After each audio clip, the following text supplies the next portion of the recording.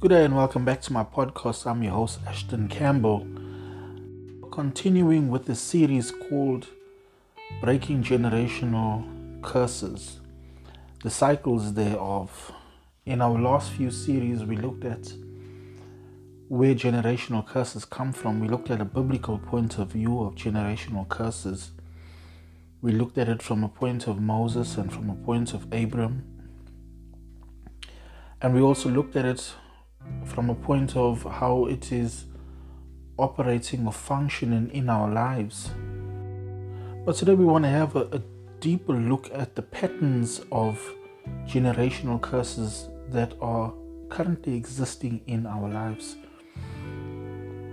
Now you might ask the question, what do you mean by patterns? I'm talking about telltale signs that our family structure hasn't broken out of, or signs whereby we are all suffering in our family, or more than one member is suffering from the same type of illness, suffering from the same type of disease, sickness. That's what we're going to look at today. Everybody has to get a pen and paper, and as their memory serves them, or ask your mom, ask your dad, auntie, uncle, and whoever the case may be in your family that is old enough to remember, write down for your own family tree. And I'm not speaking about the one with the tree where you are got grandpa and grandma and stuff like that. As you remember them, Uncle Jack, alcoholic, he was divorced, had a heart attack, had a stroke. Uncle Jack Jr.'s son, unemployed, has an addiction to drugs, in and out of jail. Auntie Sarah, married 3 times, 5 kids. She never had a college education or a university education, never owned a vehicle, never owned a house, rented all her life. She had plenty of health issues, suffered from depression, bipolar, maybe had a mild heart attack. And so as you populate your page with your family's history, you'll begin to see a pattern that starts forming before your eyes. You can rank them. I think in the last podcast I said you should rank them from the highest to the lowest. And not that anybody is high in the family or anybody is low in the family, but who's made it and who hasn't made it, who is struggling to make it, and how you are fitting in that equation. How do you measure up to them? Or are you on the same level as they are? Because your family patterns are communicated in various ways. You can list all your family's failures and successes on a chart or paper. You can start from the oldest family member to the youngest with the education, financial, as I said before, and include the habits also. What are the habits that keep them bound and never allow them to move out of their comfort zone? So it would look like, as I said it before, Auntie Sarah and Uncle Jack. And when you start seeing what is going on in your family bloodline, then you have an idea of what you need to start addressing. And I'm going to use myself as an example. I'll use 2 examples. The first one's pretty funny because it is rooted in a lot of ignorance, but it is somehow, it came into our family bloodline. And it's not something that is 100 years old. It is something that is maybe 2 generations old. So my auntie, when we went to go stay with her in another province, we were quite surprised at the rules she had. She belonged to a specific church. They wore blue dresses only. And when I say they wore blue dresses only, I'm talking Monday to Sunday. That's all they wore, was blue dresses. They never had any TVs or were not allowed to watch television, and they couldn't play music. Ironically, she had a TV in a room that was disconnected underneath the blankets. And she did have a hi-fi also that worked, so when she wasn't around, I would play music on the radio. And she had this belief that her father told her one day he went to this Muslim shop. It was Muslim owned, and they were selling samosas, so he wanted samosas, and they were making the samosas on the table in front of him, and according to him, the lady went to go use the toilet. Now, in Muslim culture, they wash themselves and not allowed to use toilet paper in certain instances. And according to him, she came back and he said, "Lady, I can see some feces underneath your fingernails." And she looked at him and she said to him, as she flicked it out of her fingernail, she said, "It's nothing, man." And he turned, according to my auntie now, he turned and left, and he never bought from a Muslim person again. And he then came home and instructed his family never to buy from Muslim people, because that's what this lady did. And somehow this law of his ballooned into scanning of products. Now every product has got a Muslim symbol on it to say that it is halal. It's been prepared in a manner that is acceptable to Muslims, and it's fit for Muslim people's consumption. And that theory of his, or that situation he had in the 1930s or whatever the case was, it trickled down to where if that symbol appeared on any item, my auntie forbid us to eat it, because she said that the Muslim people made it. Therefore, because of what her dad has been through, if the Muslim people are making this, then it's not clean. I was shocked. So we had to now sit and look for this symbol that says it's approved for being halal, and from the Muslim Judicial Council. And if it was on the item, we were not allowed to buy it. But later on, ignorance started fading, because as we got more and better information, we realized that no, Muslims don't make the peanut butter, that the company that made the peanut butter, let's say for example a popular brand where I stay is Black Cat Peanut Butter, they then applied by the council to have this symbol placed on their product, because the council approved the method in which they prepared it, and they certified it fit for Muslim consumption. And when we had learned this, now I was still a child then, so don't hold a gun to my head.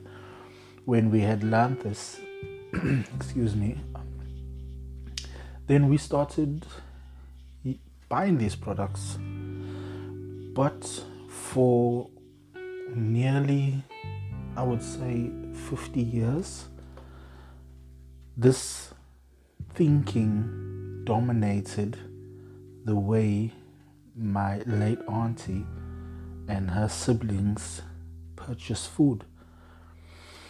And when we went to go stay there, we were also indoctrinated in their belief. And we then had to change the way we viewed people. But we know it was silly. We know now it was all silly. It didn't make sense. Muslim people are not like that. So I don't know what my late great-grandfather had, this Muslim lady, what beef he had with her, that he had came home with this doctrine that just traveled within the family. And today, they no longer believe it. Of course, my auntie is late and the children don't believe it anymore. But it took a while for them to move away from that habit. The second one comes from the other side of my family. And there was a rule in the house that you don't go to bed with dirty dishes in the sink, because if you die that night and the people who came to see and check up on you got into the house now to see you, they would attribute your death to the dishes in the sink and say, see, look how filthy this person is. That's why they died. So as a rule, because I stayed some time with my granny, I had to wash the dishes at night, every night. And if I left a dish in the sink overnight, I was in big trouble. Eventually, my mother came and took me to live with her, and I realized that rule still applied, because my mother was the same. You never leave dishes in the sink overnight. To the point it created a fear inside of me at the time, being the only child, that if I left a dish in the sink the next morning, early in the morning before anybody got up, I ran to the kitchen and washed that dish. Even to the point when now I'm an adult, if there's dishes in the sink, then I'm conflicted. I can't turn my back on those dishes. And when we start examining what are the feelings that I'm feeling and why am I feeling those feelings, the root becomes clear. It was my granny's tradition that had filtered into the family and is now sitting with me as a young adult. While I don't believe that I am going to die anytime soon or die tonight, the power of that tradition had a hold on the entire family.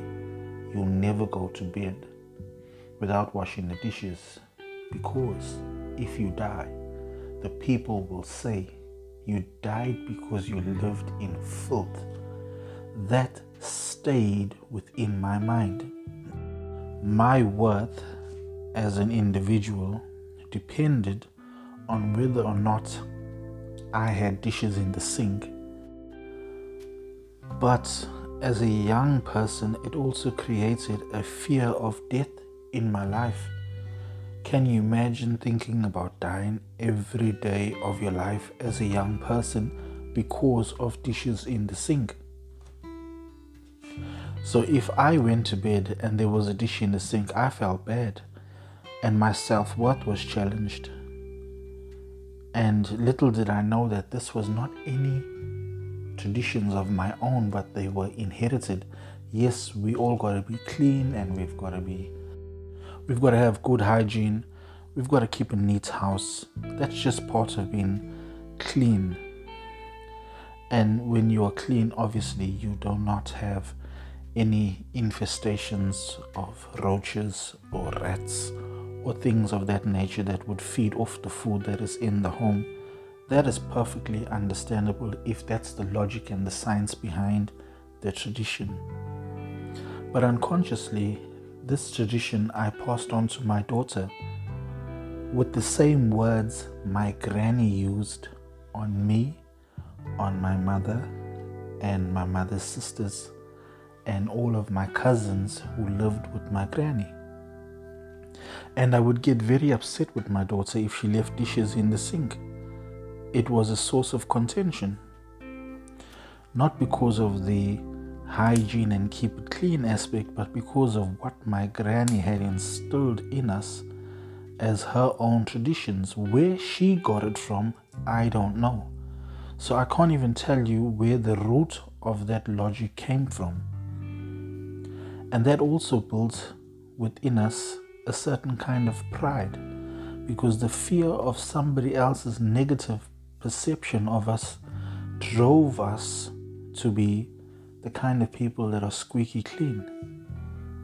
And again, there's nothing wrong with being squeaky clean if it's from the point of just having a clean home and having good hygiene. But if it's from the point of where you're worried about people's perception in case you die, then there's something wrong with that logic. All limiting beliefs in our lives needs to be challenged. So this was just two of the traditions that fell through the cracks in my family, and it landed at my doorstep, that I thought I'd speak about. Yes, I could have spoken about alcohol and drugs and prison and all those other things, but if that is all we focus on, then we're gonna miss all the other subtle ones that still keep us limited in our thinking, or better said, trapped in our thinking. Other subtle problems it caused was for us to be scrutinized by other people. There was a fear of being scrutinized by other people because we had this at the back of our mind that they may think we are filthy people or there's something wrong with us. As subtle as these two traditions are, okay, maybe the first one is not subtle. They both hide an abusive tone in their belief systems. And when you are able to highlight the abusive tone in the traditions, then you are able to start breaking free from even the most subtlest family traditions that have the most negative undertones we never recognized before. The journey of this process is so that we can be free, emotionally free, physically free, to enjoy our families in a manner that we choose to enjoy our families. I'm not saying throw everything you've received from tradition out the window, but it's time to start looking at what we consider as guidelines for our lives coming through our family bloodline. All forms of family values, traditions that limit you from moving forward are bad, negative, and are like chains holding you back. Breaking free from the habits patterns will ensure that you move forward in a new way into God's promises for your life. Family traditions can produce many dysfunctional behaviors like over drinking, abusive behaviors, addictions to food, limiting mindsets on the things of money or wealth. A family tradition passed down leaves you feeling worthless, must be identified and rooted out, especially if you were constantly told that you are worthless. This is not true. Because these are lies, and lies cage people. It's the truth that sets you free. Let's clear the air. My mother and late grand were lovely people. They are lovely people. But they are not immune to have faulty traditions that have been handed down to them. Ezekiel 20 verse 15 says, "Walk ye not in the statutes of your father, neither observe their judgments." And Jeremiah 16 verse 9 says, "Surely our fathers have inherited lies, vanity, and things wherein there is no profit." Breaking generational curses is a process that must be done by all in the family. You need to examine why you do the things you do. Everything that you have been handed down from your family tradition, what are the things, the ideas, the thought patterns, the habits, what are they that limit you? You need to sit down with your chart and have a good look and see the limiting patterns, even things you have observed others doing, and you have observed yourself doing, identify them. Something simple as when you finish school, you need to go work. That is something that is not bad, but it limits you in the area of getting a better education for yourself, whereas you could have gone to go and get a better education, or maybe you could have studied and worked at the same time. Your mindset has been trained that once you finish school, you need to go work. And that's the law of the house. And when you finish school, you got up in the morning and they sent you off to go look for a job or got you a job at some place. These cycles and curses cause you to feel trapped in the same patterns of life. You really don't have a desire to do anything other than what you have been told works, and therefore you follow that same pattern over and over, and you are burnt out at a young age in life, or even at an old age in life, running through the same pattern that never grew you to the person you were really meant to be. Some of us have had this thrown over our heads many times when you try and do something else and the family or friends say, oh, you're trying to be better than us. Look at you trying to be better than everybody else. And that is a limiting belief system. It is something that needs to be destroyed in our lives, because the emotional guilt from those words that we carry inside of us will destroy us as people. And that is how the cycle continues, because you've been broken. Now the kids that are born from you or from your wife, you use those same traditions, those same philosophies, those same family cliches on them, and you begin to break them. So there's never forward movement in the family. So what are your family beliefs? What are the problems, the sicknesses that are common amongst your family? What are their thoughts about money? What are their thoughts about work? What are their thoughts about doing easy work for money? Were you taught to take risks, or were risks seen as a bad thing? Were you allowed to open a business? Were you told opening a business is not for you, you need to go do work? Did they say money is the root of all evil to you? Did they wrongly quote it, or did they not tell you that the love of money is the root of all evil? Were you laughed at when you said you're going to be rich? Did they make you a fool when you said you're going to be rich? When you're going to grow up, you're going to be successful? Or did they say being poor is a bad thing, and if you are poor, you are looked down in the family and not given a voice? You should be seen and not heard. Is there selfishness in the family? Is there sharing in the family? Are people hoarders in the family? They have so much stuff they wouldn't even bless anybody with any of the stuff they have. Were you conditioned not to embarrass the family name? Were you told that if you do so, you're going to get into trouble? So you tried so hard being perfect, prim and proper. But ultimately, what you don't realize is that you start developing a system of lies to keep up the facade of being prim and proper. And I've seen it in many people. Did you live in a family where your stuff was given without your permission? When they felt generous with your stuff. And so you develop a complex that, well, I would rather not have anything. And you grow up saying, well, I'd rather not have anything because whatever I had is always given away. It's broken. It's misused. You could never find it. Yours is the first to go missing. So you develop another complex in your life. What about the ideas that when we all finished school, we all went to go work and look, we're doing fine.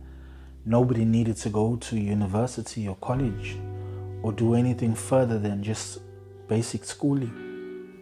Other things that could be passed down are things like love hurts, that you have to be extremely poor to really see or hear from God, that people with money don't really know God, that if you're a female, you have to marry somebody in order for you to survive in life. Why would you need to be dependent on somebody else to survive in life? You've been blessed with all the tools and the gifts that is required for you to be successful. Another one is don't marry a poor person. Another one is you should only marry a rich person, or only look for somebody who is significantly stable in life. So either way, you are limited in just loving from the point of love. You have to have this particular standard before you are able to love. And is that even genuine love? We need to become conscious, or you need to become conscious of what you have been raised up in, and see how these beliefs, statements, family positions on matters have shaped your own current life as you are living and breathing now. And whatever family belief has been limiting you from moving forward into your success has to be addressed now. It has to be addressed emotionally, it has to be addressed physically, and it has to be addressed spiritually. From a spiritual standpoint of view, you will have to go to scriptures and find scriptures that speak life into your situation, where God has promised you certain things, and stand on the promises of God and wait patiently. From an emotional point of view, anything that you feel bad about, speak to God about it. Say, Lord, I have this issue I am facing. I don't really feel worthy of being in that particular place. Then allow God to show you through scripture, or speak to you where He says, I have qualified you. I've called the unqualified. I have put you in that position. Find scriptures that show that God is not limiting you in success in life. From a physical point of view, we need to start living the word. You see, you can't do the physical first until you found the word to live by. The word is going to correct our decisions. The word is going to correct our behaviors. The word is going to correct our actions, our responses to many situations, because we start believing the word over and above our current situations. Then we start leaning on God and trusting God for the supply. And He will then change our attitudes as we start believing and moving that His perfect love is casting out all fear. Casting out fear. So if we have fear of flying, the perfect love of God is going to cast out all fear, because if you need to fly somewhere to be successful, then God's going to remove that fear from your life so you can move forward to be successful. All our family views need to be tested against the Word of God. You got to bring the Word of God in as a standard against all of your family views and test them to see if they are in line with the Word of God. Because we've got traditions and cliches and everything that goes on in our lives, but we never really test them against the Word of God. The Word says that you are ruined by the traditions of men, ruined or spoiled by the traditions of men. Another common statement is, it runs in the family. This is a limiting statement. When you say it runs in the family, it means you are never going to move beyond what is currently running in the family. You will never go to a higher level because you are stuck in the rut of it runs in the family. And yet there may be many alternative solutions for you to succeed, but because you are comfortable in the cliches that it runs in our family, so you never really move forward. Many of our family beliefs contain untruths that are untested and are not definitive, based on assumptions. These all need to be tested. That is why I am hammering in the point that you need to check your family, check your beliefs, check what you think, what you believe, what is limiting and what is not making you move forward into the next level God has ordained you to be at. So in conclusion, you get your pen and paper, you put out your list, and your list of family members, highest qualifications, lowest qualifications, addictions, patterns that are running in the family, patterns that are affecting you that are in the family, and then we start addressing it. Later on, we will start moving into the prayer aspect of it, and we'll start using specific prayers to start breaking the strongholds of the enemy that is within our lives. Because while we are dealing with these cliches and untruths and assumptions and limiting beliefs, there is still a spiritual aspect to it.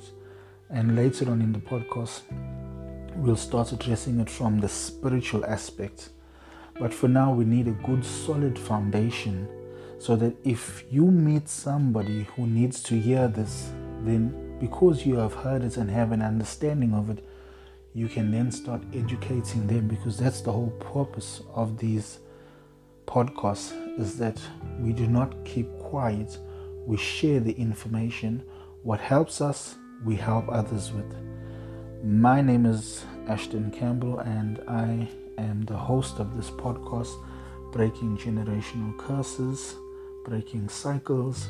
And I thank you for listening to me, and I look forward to hearing from you in the comment section, and I look forward to releasing another podcast for you. I do release every 2 weeks, and so you might not see a weekly podcast, but every 2 weeks there will be a podcast from me, until such time I change my mind and do it weekly. God bless you in your journey of becoming free and whole in your life. Bye-bye.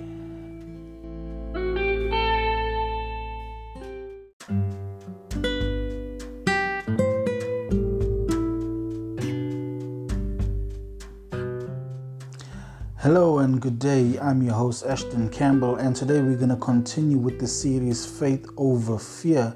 I hope you've enjoyed my previous installments, and if you haven't listened to them, please go back and listen to them, as they're only 3 to 4 minutes long, and they are a build-up to what we are currently doing now. So today we are going to deal with why we should not fear.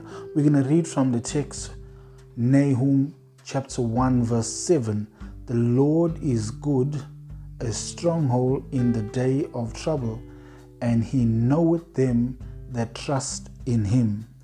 This is a very powerful text coming from the book of Nahum. Your faith in God registers with God, and by your faith he knows who you are, because God responds to faith. If you want to get God's attention, have faith. Proverbs 28 verse 1 says, the wicked flee where no man pursueth, but the righteous are as bold as a lion. The wicked have no knowledge of the goodness of God, as referenced in Nahum chapter 1 verse 7. Neither do they seek the shelter of the Lord in their times of trouble. But the righteous, as verse 28 says, are as bold as a lion. So the question is, where do they get their confidence, their faith, and assurance from? We read from Isaiah 41, verse 10 to 13, and it reads, fear thou not, for I am with thee. Be not dismayed, for I am thy God. I will strengthen thee. Yes, I will help thee. Yes, I will uphold thee with the right hand of my righteousness. Behold, all they that were incensed against thee shall be ashamed and confounded. They shall be as nothing, and they that strive with thee shall perish. Thou shalt seek them, and shall not find them, even them that contend with thee. They that war against thee shall be as nothing, and as a thing of naught. For I, the Lord thy God, will uphold thy right hand, saying unto thee, fear not, I will help thee. The word fear not occurs 365 times in the Bible. that is one for every day of the year. In Isaiah 41:10-13, we see that the Lord makes reference to himself 7 times. So the righteous that are bold as a lion gets their assurance from this text. He says, "For I am with thee, be not dismayed. For I am God. I will strengthen thee. Yes, I will help thee. Yes, I will uphold thee with the right hand of my righteousness." Verse 13, he says, "For I, the Lord thy God, will hold thy right hand, saying unto thee, Fear not, I will help thee." The goal of fearing not is for us to face that which is before us confidently.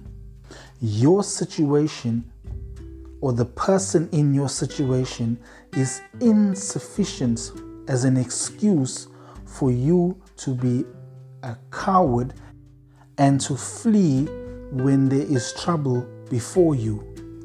In fact, the mere presence of an enemy is an opportunity for us to exercise our faith over fear in these very situations. Our faith will be the catalyst that drives out the enemy before us. God has said, you will have his presence, and his presence will drive out the enemy. He says that he is your God. He is the all-powerful God. This is the assurance that there is no one above God. God is the limit to all power that exists anywhere and everywhere. He says, "I will strengthen thee," so that our strength, or the strength that we need, will come from him. He will be the supplier of our strength. We just to have that knowledge of him. And what is that knowledge? The Lord is good, a stronghold in the day of trouble. He goes on to say that he is going to be your assistance. He will help you. He will go with you.